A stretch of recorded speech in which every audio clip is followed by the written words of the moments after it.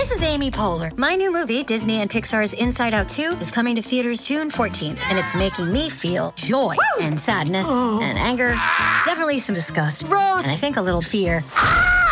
But I'm also feeling these new emotions like anxiety, embarrassment, envy, and ennui. It's what you call the boredom. Okay, that one was weird. It's gonna be the feel everything movie of the summer. Disney and Pixar's Inside Out 2, rated PG. Parental guidance suggested. Only in theaters June 14th. Get tickets now. Welcome to the New Books Network. Hello, everybody. This is Marshall Poe. I'm the editor of the NBN. You're listening to a special podcast we're doing in conjunction with our friends at Princeton University Press. We call it the Princeton University Press Ideas Podcast. In the podcast, we'll be publishing 2 interviews with Princeton authors every month. If you're interested in following along, you can subscribe to the Princeton University Press Ideas Podcast on the NBN or on your favorite podcast app. The podcast includes not only interviews in the series, but all the interviews we've ever done with Princeton authors, hundreds of them. We hope you enjoy this series, and we hope you visit our friends at Princeton University Press on the web. Hello, everybody. This is Marshall Poe, and I'd like to welcome you to the inaugural episode of the Princeton University Press Ideas Podcast. Today, we're very lucky to have Ismail White and Cheryl Ladd on the show, and we'll be talking about their terrific book, Steadfast Democrats: How Social Forces Shape Black Political Behavior. So, Dr. White and Dr. Laird, I'd like to welcome you to the show. Thank you. Thank you for having us. Absolutely. Dr. White, could you begin by telling us a little bit about yourself? My name is Ismail White. I'm a professor of politics and public affairs at Princeton University. Dr. Laird? Yes, I am Cheryl Laird. I'm an assistant professor of government and legal studies at Bowdoin College. Well, thank you both very much. Now, as I said in the pre-interview, I was going to ask this rather pointed question. And Dr. Laird, you can go first because we're taking turns. Why did you write this book? So it's interesting. I think a lot of the motivation that stemmed from this book is trying to understand a political phenomenon that we've all been observing, which is this block voting amongst African Americans, and recognizing that some of our traditional measures that we've used in political science to try to understand it actually don't provide the explanation that we are expecting it to provide. And so we were left with a puzzle, which is we really don't know how this partisanship is maintained. We understand that it is fairly cohesive, but we don't know what is doing that work. Like, what is the mechanism at play? And so I think that was a lot of what drove Ishmael and I towards this project, was trying to answer what seemed to be an unanswered question. Dr. White, do you have anything to add? No. Well, yeah, maybe. Go ahead. We really wanted to try to understand what was going on with African American partisanship and the degree, as Cheryl said, the degree of kind of homogeneity, particularly within the Black support for the Democratic Party. And for us, and for many scholars interested in studying the Black experience, this was a real puzzle. And there were lots of previous attempts to sort of answer this question. And we just really weren't satisfied with those. And many of them added something to what we knew about African American political homogeneity, but they just didn't quite answer the question, we thought. And that's what sort of motivated us to do this. Yeah, well, so just to establish the facts here, and I get these facts out of your terrific book, Steadfast Democrats, again, and a little Googling, there are 42 million African Americans in the United States, and among the adult population that's been surveyed, fully 85% of them affiliate themselves with the Democratic Party. America is very divided, but at least in terms of party affiliation, African Americans are not. So that is a pretty astounding thing, and it does cry out for explanation. Yes. I also I wanted to kind of start historically. I'm a historian, and I'll begin with kind of an anecdote. I remember I was talking to Peter Gomes. Have you ever heard of Peter Gomes? He was a reverend at Harvard University. He was the reverend of Memorial Church, and this was about in 2000. And I was talking to him one day, and he explained to me, and this is the words. These are the words he used. He said, "I'll tell you about the first time I did not vote for the party of Lincoln." He's an African American guy. That's what he called it, the party of Lincoln. Lincoln, the liberator. Yeah, exactly. Yeah. So how just historically in general terms, how is it the case that the Democratic Party has come to be the predominant party of African Americans in the United States? It's a complex story, and as you mentioned, when African Americans first got the right to vote, I should say African American men, just following the Civil War, it was almost the inverse of what we see today. Right, they are all supported the Republican Party throughout the party, South. The party of Lincoln. A party of Lincoln, exactly, right? The party of Lincoln, and they did for many years after the Civil War until the Southern Democrats took that right away from African Americans in the South, right? And the federal government decided, to not protect those rights, and thus disenfranchised the vast majority of African Americans in this country. So for a while, African Americans were sort of left out of electoral politics, and as we moved into the 20th century, we begin to see African Americans, this is on top of what this sort of Jim Crow restrictions on both voting and the sort of everyday social lives of Black Americans in the South. Many Black Americans left the South and moved to the North. And there began this sort of complicated sort of politics of partisan politics of trying to get African American support between Northern Republicans and Northern Democrats. And many of the Northern Democrats many of the Blacks in the North begin to support Democrats, particularly in local elections. And that sort of began the shift. But the real change came when the Democratic Party decided it was going to support. And there's some of this is the sort of New Deal politics of Roosevelt too that helped to shift African Americans. But ultimately the change came when the Democrats decided they were going to support the Civil Rights Act and the Voting Rights Act in the 1960s. And that sort of solidified African American support for the Democratic Party. And what's important there is that it integrated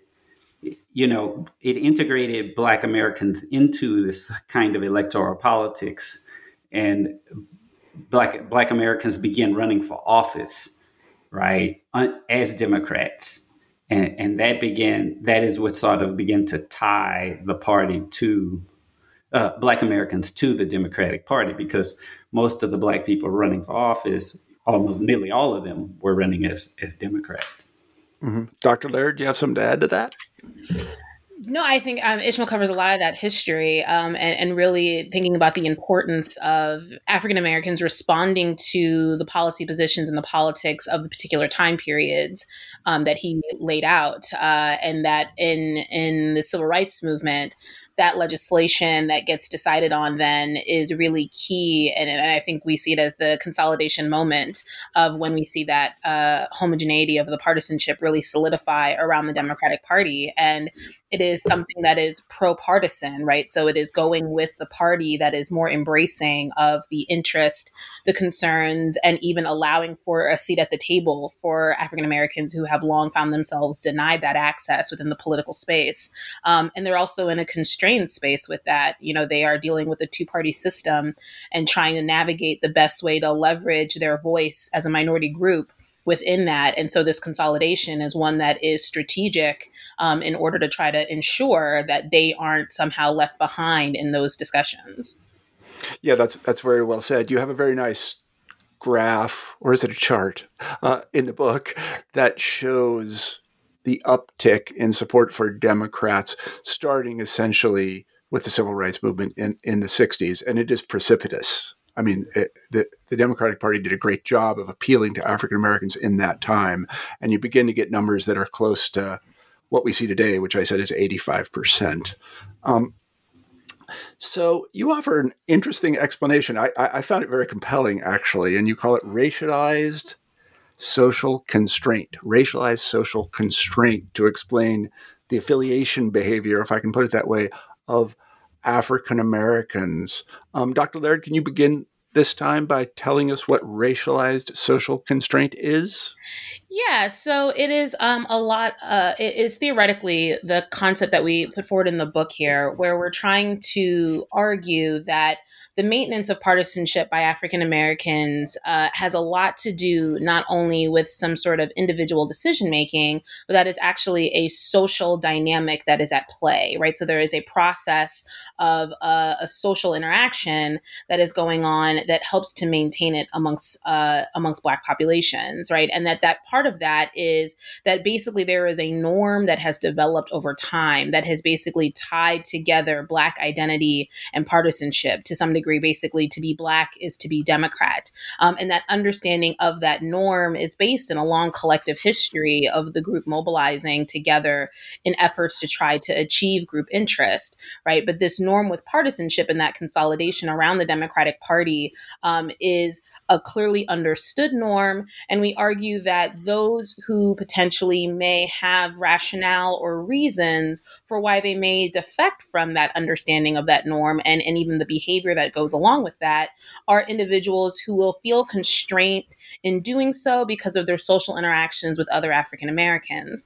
And that a lot of that is going to be able to happen because not only are they concerned about those social interactions, but African Americans are disproportionately likely to be having daily interactions that are going to be homogeneous in terms of race. So the communities and spaces and places where they're engaging in their political decision making are predominantly Black. And so we argue that that is a lot of the work that goes on, that there are reasons we can come up with that we can think of where African Americans could think that it may behoove them to do something else and not to go with the Democratic Party, but that the social constraint within the group about this norm and the enforcement of the norm through these sanctions that we talk about in the book, or even rewards for those who are in stronger compliance with it, maintain this collective behavior over time, and that it is most constraining for people who are like Black conservatives, who would probably be the most likely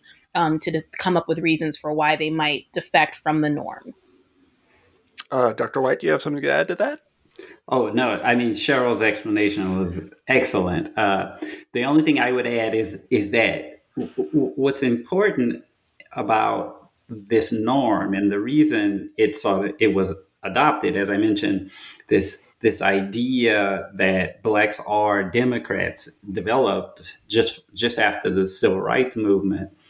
And so did this norm, in part because, or this particular version of the norm, and it developed in part because it is a means of empowering the group. So as a minority group in a majority rule nation, right, African Americans have an incentive to be unified, right, in their politics. And it is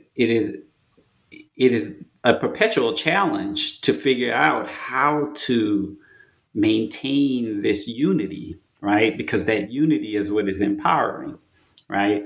And this is where the norm sort of developed from. Mm-hmm.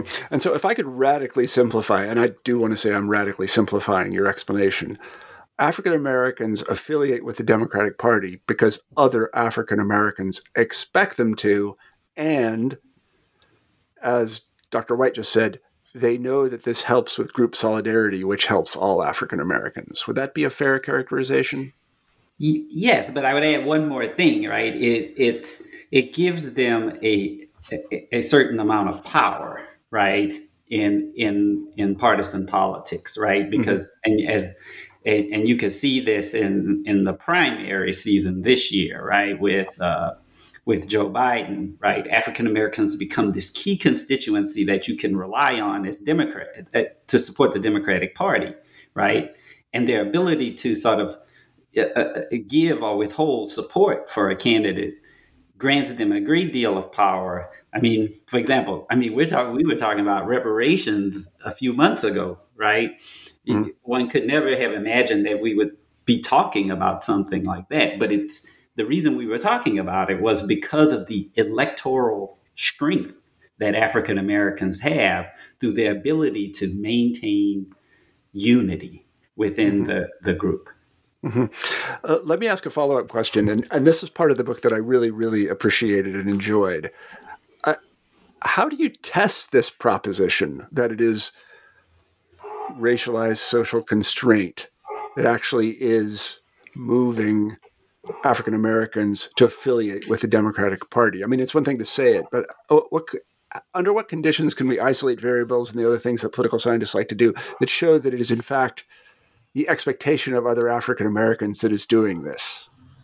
Yeah, so one of the ways that we had to first try to even accomplish testing our framework, right, was to think about one, well, how do we even prove that there's a norm, right? Because you kind of have to establish that there's the expectation. Right. And so we spend a lot of time first doing analysis to show the long-term trends on African American political behavior and that their partisan loyalty is above average, high for what we see, right? It's fairly cohesive in the 80-90% area of people voting for the Democratic Party.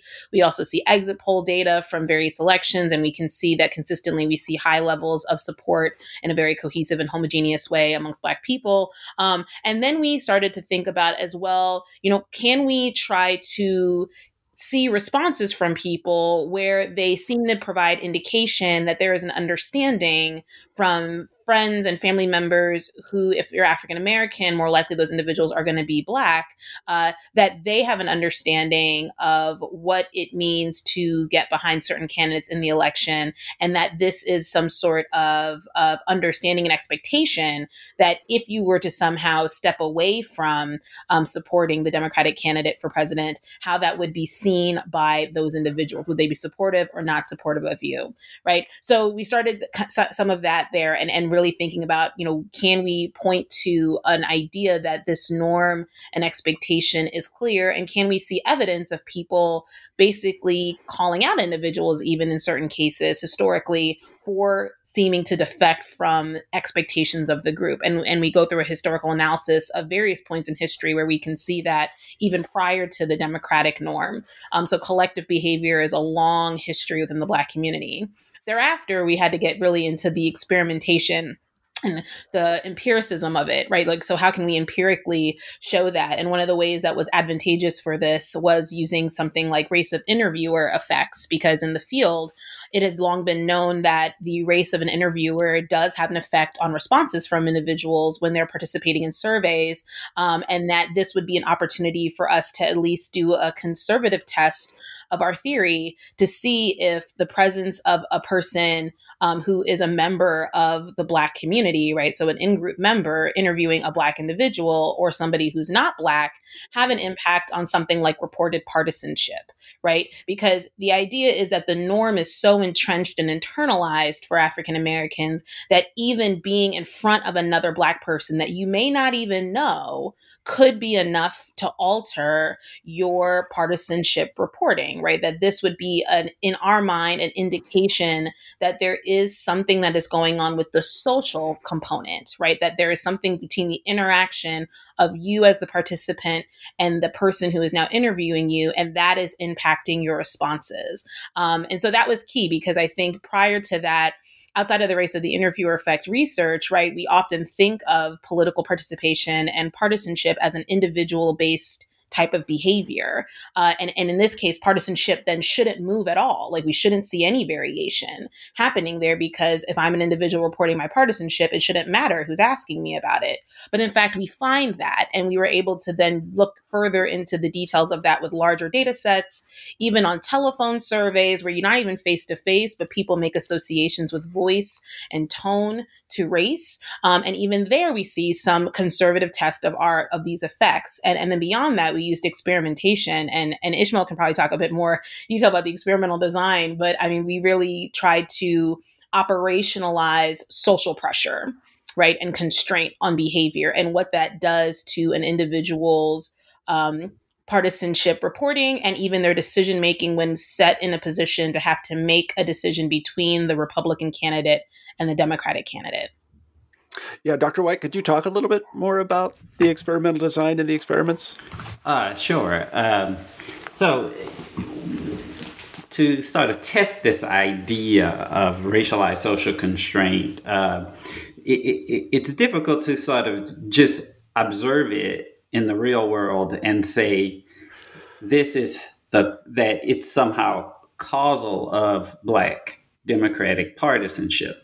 So to get around that challenge, we designed a series of experiments that we thought would help us to understand how this social pressure, particularly from other in-group members, might be able to constrain the behavior, the political behavior of African Americans. So in 2012, Cheryl and I embarked on a several weeks of in the field lab experiments is how we lab in the field experiments, I guess is how we call it in political science. And what we did was we designed a series of experiments that would basically pit an individual's self-interest with this understood expectation of political behavior, and that of Black political behavior, and that is supporting the Democratic Party and its candidates.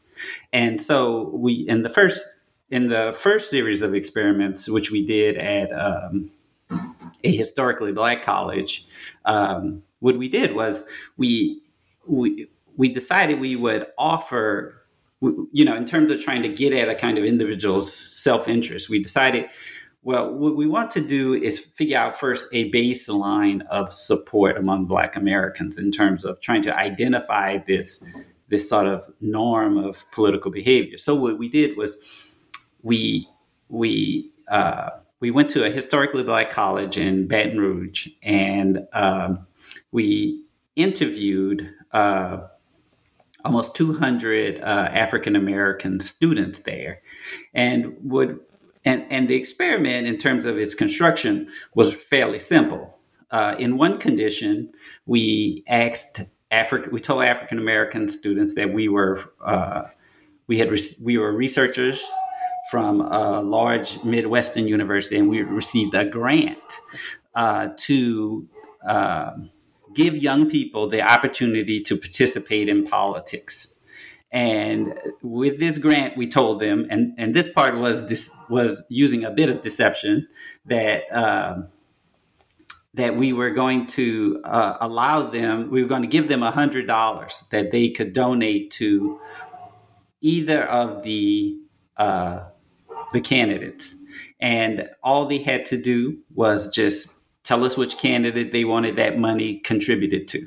Okay, and so. Within that condition, as you might expect, the vast majority of African American respondents contributed this, because this was 2012, contributed all the money to Barack Obama, right? Mm-hmm. In that condition, they couldn't keep any of the money. They just had to contribute it one way or the other, okay, to Romney or Obama. In the in the next condition, which we call the incentive condition, we told them that the organization might offer them an incentive to contribute to one candidate or the other. Now, to be clear, we weren't telling them they were contributing to candidates per se. It was organizations that would support the Yeah, candidates. I understand. Right. Yeah. And so what we did was we told them that that this voter turnout organization might give them an incentive. In this case, it was $10 to $1 for every $10 they contributed to that candidate for either Romney or Obama, and that it was going to be randomly determined. And in fact, it was not randomly determined. Everyone was offered an incentive to contribute to the Romney campaign. So in that condition, we saw significant drop off in support for Obama, right? And so where in the control condition, about $90 on average was contributed to the Obama campaign.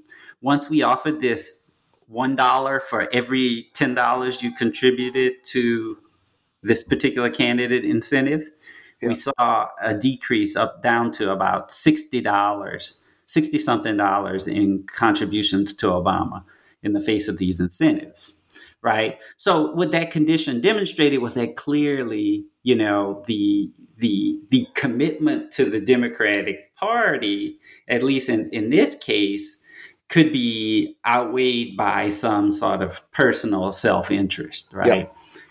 And so in order to demonstrate our argument, this racialized social constraint and how it would have this effect of constraining the potential for defection from the Democratic Party, we then told the respondents in the next set of conditions, which was the next condition, which was identical to the incentive condition. We just told them that all the contributions and would be reported in the university newspaper along with the individuals' names. Okay. Along with the individuals' names. I see where you're going here, but yes. Go ahead. And once we told them that they were going to be essentially outed for their contributions to the Romney campaign, we saw basically a return to the norm of contributing to Obama, even in the face of this sort of meaningful incentive for these students, right? It's $10, right? You could go buy something with that, right? And so we saw a return once we presented them with this way of sort of outing their behavior. It returned to the sort of norm of about $90 for Obama. That's it's very clever. I also was sort of blown away by the fact that the race or identity of the interviewer or the person gathering the data really changes the result. And it's kind of intuitive if you think about it. That's right. But the strength of the effect was pretty remarkable to me. So I wanted to touch on something because it's a little bit counterintuitive in the sense that, America has experienced a great growth in inequality. We know that. It is also the case that since the 1960s, Americans have generally gotten more prosperous. And this has, of course, been true in the African-American community as well. There are a lot of wealthy African-Americans now, just as there are a lot of wealthy white Americans. And you might think that they would defect because for whatever reason, I don't know whether this is true or not, people associate gathering wealth and having higher income with the Republican Party. But you don't see that in the data. Is that correct? That is correct. And I think that's a large part of even some of the motivations around some of the other works that have come out that were trying to explain some of the phenomenon we are seeing, right? So we think of, for instance, Michael Dawson's book, Behind the Mule. I think a lot of the motivation behind that book and what has been seen as kind of the major canonical text about Black political behavior with this concept of linked fate, right? And this belief that what African Americans think whatever has happening to the group has an influence on their own individual lives. And the motivation there, right, is that as more Black people are gaining education in the post-civil rights period, we would expect, based on our theories and political science on, what economic diversity does, that we would see changes then in people's political behavior. And why do we see affluent Blacks or more educated Blacks support the Democratic Party? And what we find, again, is that linked fate doesn't necessarily predict that partisanship, but we do see that this social constraint does a lot of work for individuals who have reasons and rationale that could come from, for instance, economic gains that would say to them that potentially they wouldn't support the Democratic Party. Now, they could have reasons for why they would, obviously, but if they were people who were potentially on the edge of that or considering doing otherwise, right, that the social constraint actually serves as a way for even African Americans who have not reached that economic space and want to continue to make sure that that collective behavior continues in support for the group, can hold these elites accountable for potential defection by making it clear that it is not accepted if you decided to step away from what is understood as this group norm of behavior. So it is an interesting thing because it is quite counterintuitive to a lot of the literature in political science, but I think a lot of that literature is focusing on how people are behaving under a notion of an individualized decision making, where African Americans are much more likely to be socialized and understanding the political world through a viewpoint that is more group centered. Mm-hmm. Dr. White, anything to add there? No, I think Cheryl captured that pretty well. Yeah. I wanted to offer another anecdote because this book does a lot to explain things that I've seen that I didn't understand. So I know someone, is a friend of mine. I've known him for many, many years, and he is the pastor of an AME church. Mm-hmm. This guy's very conservative. Mm-hmm. He is a serious Christian. I mean, serious. He's a Democrat. And one of the things you find in the data, if I'm not incorrect, is that you see people espousing positions that are not completely aligned with the Democratic Party, but they still maintain their allegiance to the Democratic Party. So you see this kind of broadening of opinions, really, within the Democratic context. Can you talk a little bit about that? Yeah, I mean, I think originally, this was an observation that was, that political scientists who study African Americans have been grappling with for a while, right? Particularly around the Black church, right? And that there were all these, the Black church had this rather sort of conservative position on lots of issues, yet everyone was Democrat. In fact, people who attended Black churches Black Americans who attended Black churches were actually more likely to be Democrats than those who didn't. Really? Yeah. Wow. And so people were like, well, why is this? Why is this? And so a lot of the researchers were, we were all kind of reaching for explanations. And, the explanations always boil down to something like, well, it's race, of course, but for us, that wasn't a very satisfying explanation because, what does it mean to be race, right? And conservatives believe in race, many conservative Black people, and there's a real conservative tradition within the Black community around the idea of race, beginning with Booker T. Washington, right? And I mean, even further back than that.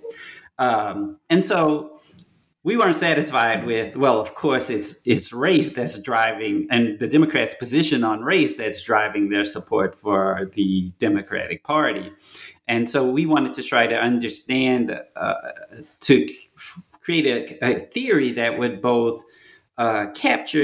explain that and offer a sort of more general understanding of the sort of social dynamics and political dynamics that we've been observing in the Black community for, particularly over the last 20 or so years. And the racialized social constraint argument helped us do that because what it does is it centers, the segregation and the degree, the idea that Black Americans still live in these racially homogeneous communities as the key mechanism for how racialized social constraint gets sort of both socialized and enforced within the Black community. And the Black church is one good example of this, right? Because it is the Black church, right? It is a Black space, right? And within these Black spaces are where the norms can most effectively be both socialized and enforced, right? And the Black church as an institution in particular has the kind of structure that sort of very much enables that. Going forward, and Cheryl can definitely speak on this better than I could, on the sort of emergence of Black social media spaces and their role in sort of enforcing racialized social constraint. Dr. Laird, would you like to talk a little about that? Yeah. So, this is one of my favorite parts of the book is the section that we write on Twitter and Black Twitter, because I think it is an interesting thing to think about, one, innovation and how that interacts with these longstanding practices and the way that communities like African Americans are able to leverage this as other spaces to engage in the same kind of politics that they've been doing before. And so Twitter is a social media platform like many that are out there. And, there's been lots of discussions around this idea of Black Twitter, that there are a lot of Twitter users that are African American, and that there is a space on Twitter where political discussion, talking of pop culture, various things are going on amongst many of the people in that space, and that it is very Black. Like, it is very in line with the expectations of the Black community. It is one in which conversations around who's doing what and is it in line with what is expected from the group is something that happens there. And it's happening in a space not where it's like twitter.com/Black, right? It's happening in the open forum of what Twitter is, but key people and certain individuals have kind of been elevated a bit in that space, and are able to highlight some of these conversations. And so as there has been concern over time, I think, about some of the declines in the brick and mortar spaces where a lot of that socialization and norm enforcement occurs, Black Twitter and other social media has emerged as another space to essentially enforce the norms and even sanction people who are not in compliance. And so one of the things that we talked about in the book was the instance in which Steve Harvey seemed to be putting himself in close proximity, literally going to the Trump Tower at the time President-elect Trump had been elected into office after the 2016 election, and how much backlash he received as a consequence of that association. And I think Steve Harvey was struck by it, but people were like, what's going on. What we do collectively as a group politically, and this is unacceptable. And I think Steve Harvey being jarred by that as much as he was is because in terms of what we know of Steve Harvey as, like, I think the mainstream public sees Steve Harvey as the host of Family Feud. But for Black people, Steve Harvey has been a longtime comedian in the community. He's been on popular Black programming. He had his own TV show. He was on like Def Comedy Jam. So we've known him for a very long time. And this is just not what you do. If you are somebody that in touch with the Black community or that involved with the Black community, we expect better of you than to associate not only with the Republicans, but to associate with Donald Trump. And he ended up getting a lot of flack. He ended up having to apologize for it. And at risk for him was not only a social, reputational concern there, but also one financially, right? Because a lot of his money and financial gains comes from Black communities who see him in a positive light, and he can't put that at risk. Another person would be, for instance, like Kanye West is another person who ended up hearing a lot of responses from people on social media, especially on Black Twitter, with regard to his association with the Trump campaign and an open and very direct backlash to what he was saying, to the point that he kind of had to come back as well and kind of backtrack on some of the statements that he was saying, like slavery is a choice, and being supportive of where Trump is positioned on particular policies, and that he's a free thinking Black individual, and had to walk it back. So it really does seem that there are these new avenues for this intra-group politic to continue. And what I think is interesting about Black Twitter as well is that it's an intra-group politic that is happening within the space of the white gaze. So like white people can see it and the mainstream public can see it, but it doesn't matter, right? Because the intergroup politic is known, it's understood, and people will call out individuals when they seem to be stepping out of line with it. And additionally, those who sacrifice at high levels or sacrifice on behalf of the norm are very revered. So someone like John Lewis, when he passed away, was heralded, right? And then so much commentary came out of the social media space about who he was, what he represented, and what he'd embodied, because he has made the ultimate sacrifice for community over his lifetime, and is seen as almost like, the symbol of what someone who's truly committed, right, to the group interests should represent in our modern times. So it really is just interesting to watch, and I enjoy engaging it. And we see even a growing space now, even on TikTok and Black TikTok and other places. Mm-hmm. It is an interesting dynamic to watch. Mm-hmm. Dr. White, do you have anything to add to that? No, that was excellent. So would it be appropriate to call this a kind of public shaming of people that go against the expectation? Yeah. I would say, like, sometimes one word is all you need. I would say, yeah, and I say that really, it just happened. Like SNL, if you saw the premiere recently, the musical guest on that episode, the host was Chris Rock, but the musical guest was Meg Thee Stallion, who is a very popular rapper, and has a number of songs that have been popular over the last couple of summers, and is very popular with like especially the 18 to 34 demographic. And in the midst of that performance, she calls out Daniel Cameron, the AG from Kentucky, who also led the information in the grand jury investigation into, or the grand jury hearings into the Breonna Taylor case. Mm-hmm. And she openly calls him out in the middle of this performance. So on like national television, she is like, Daniel Cameron, you are no better than the slaves on the plantation that would sell us out to the master. Mm-hmm.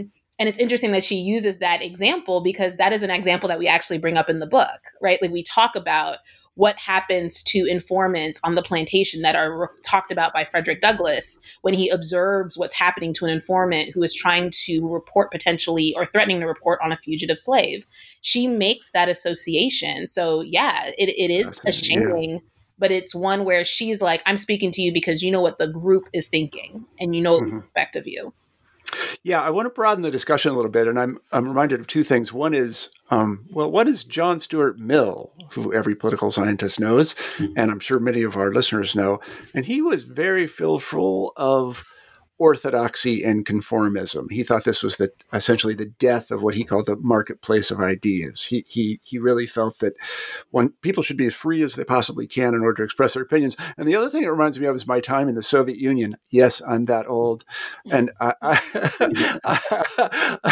and I lived in the Soviet Union for a time. And this is a nice introduction to my question or entryway to my question, because there was a really strong orthodoxy, and you could be viciously punished for expressing ideas that were dissonant with this orthodoxy.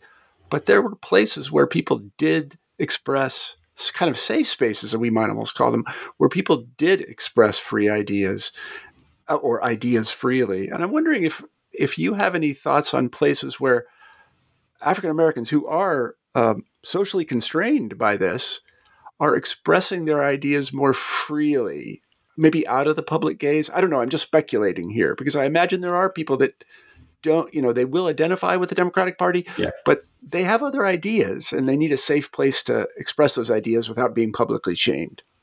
Dr. White, you want to go first? Sure.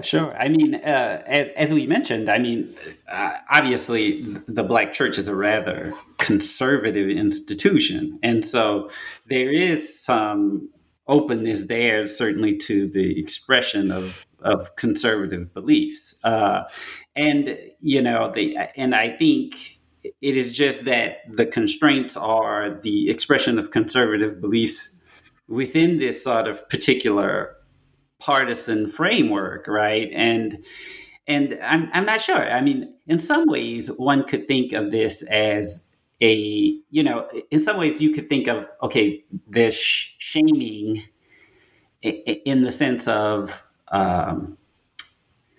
the repression of minority viewpoints, right?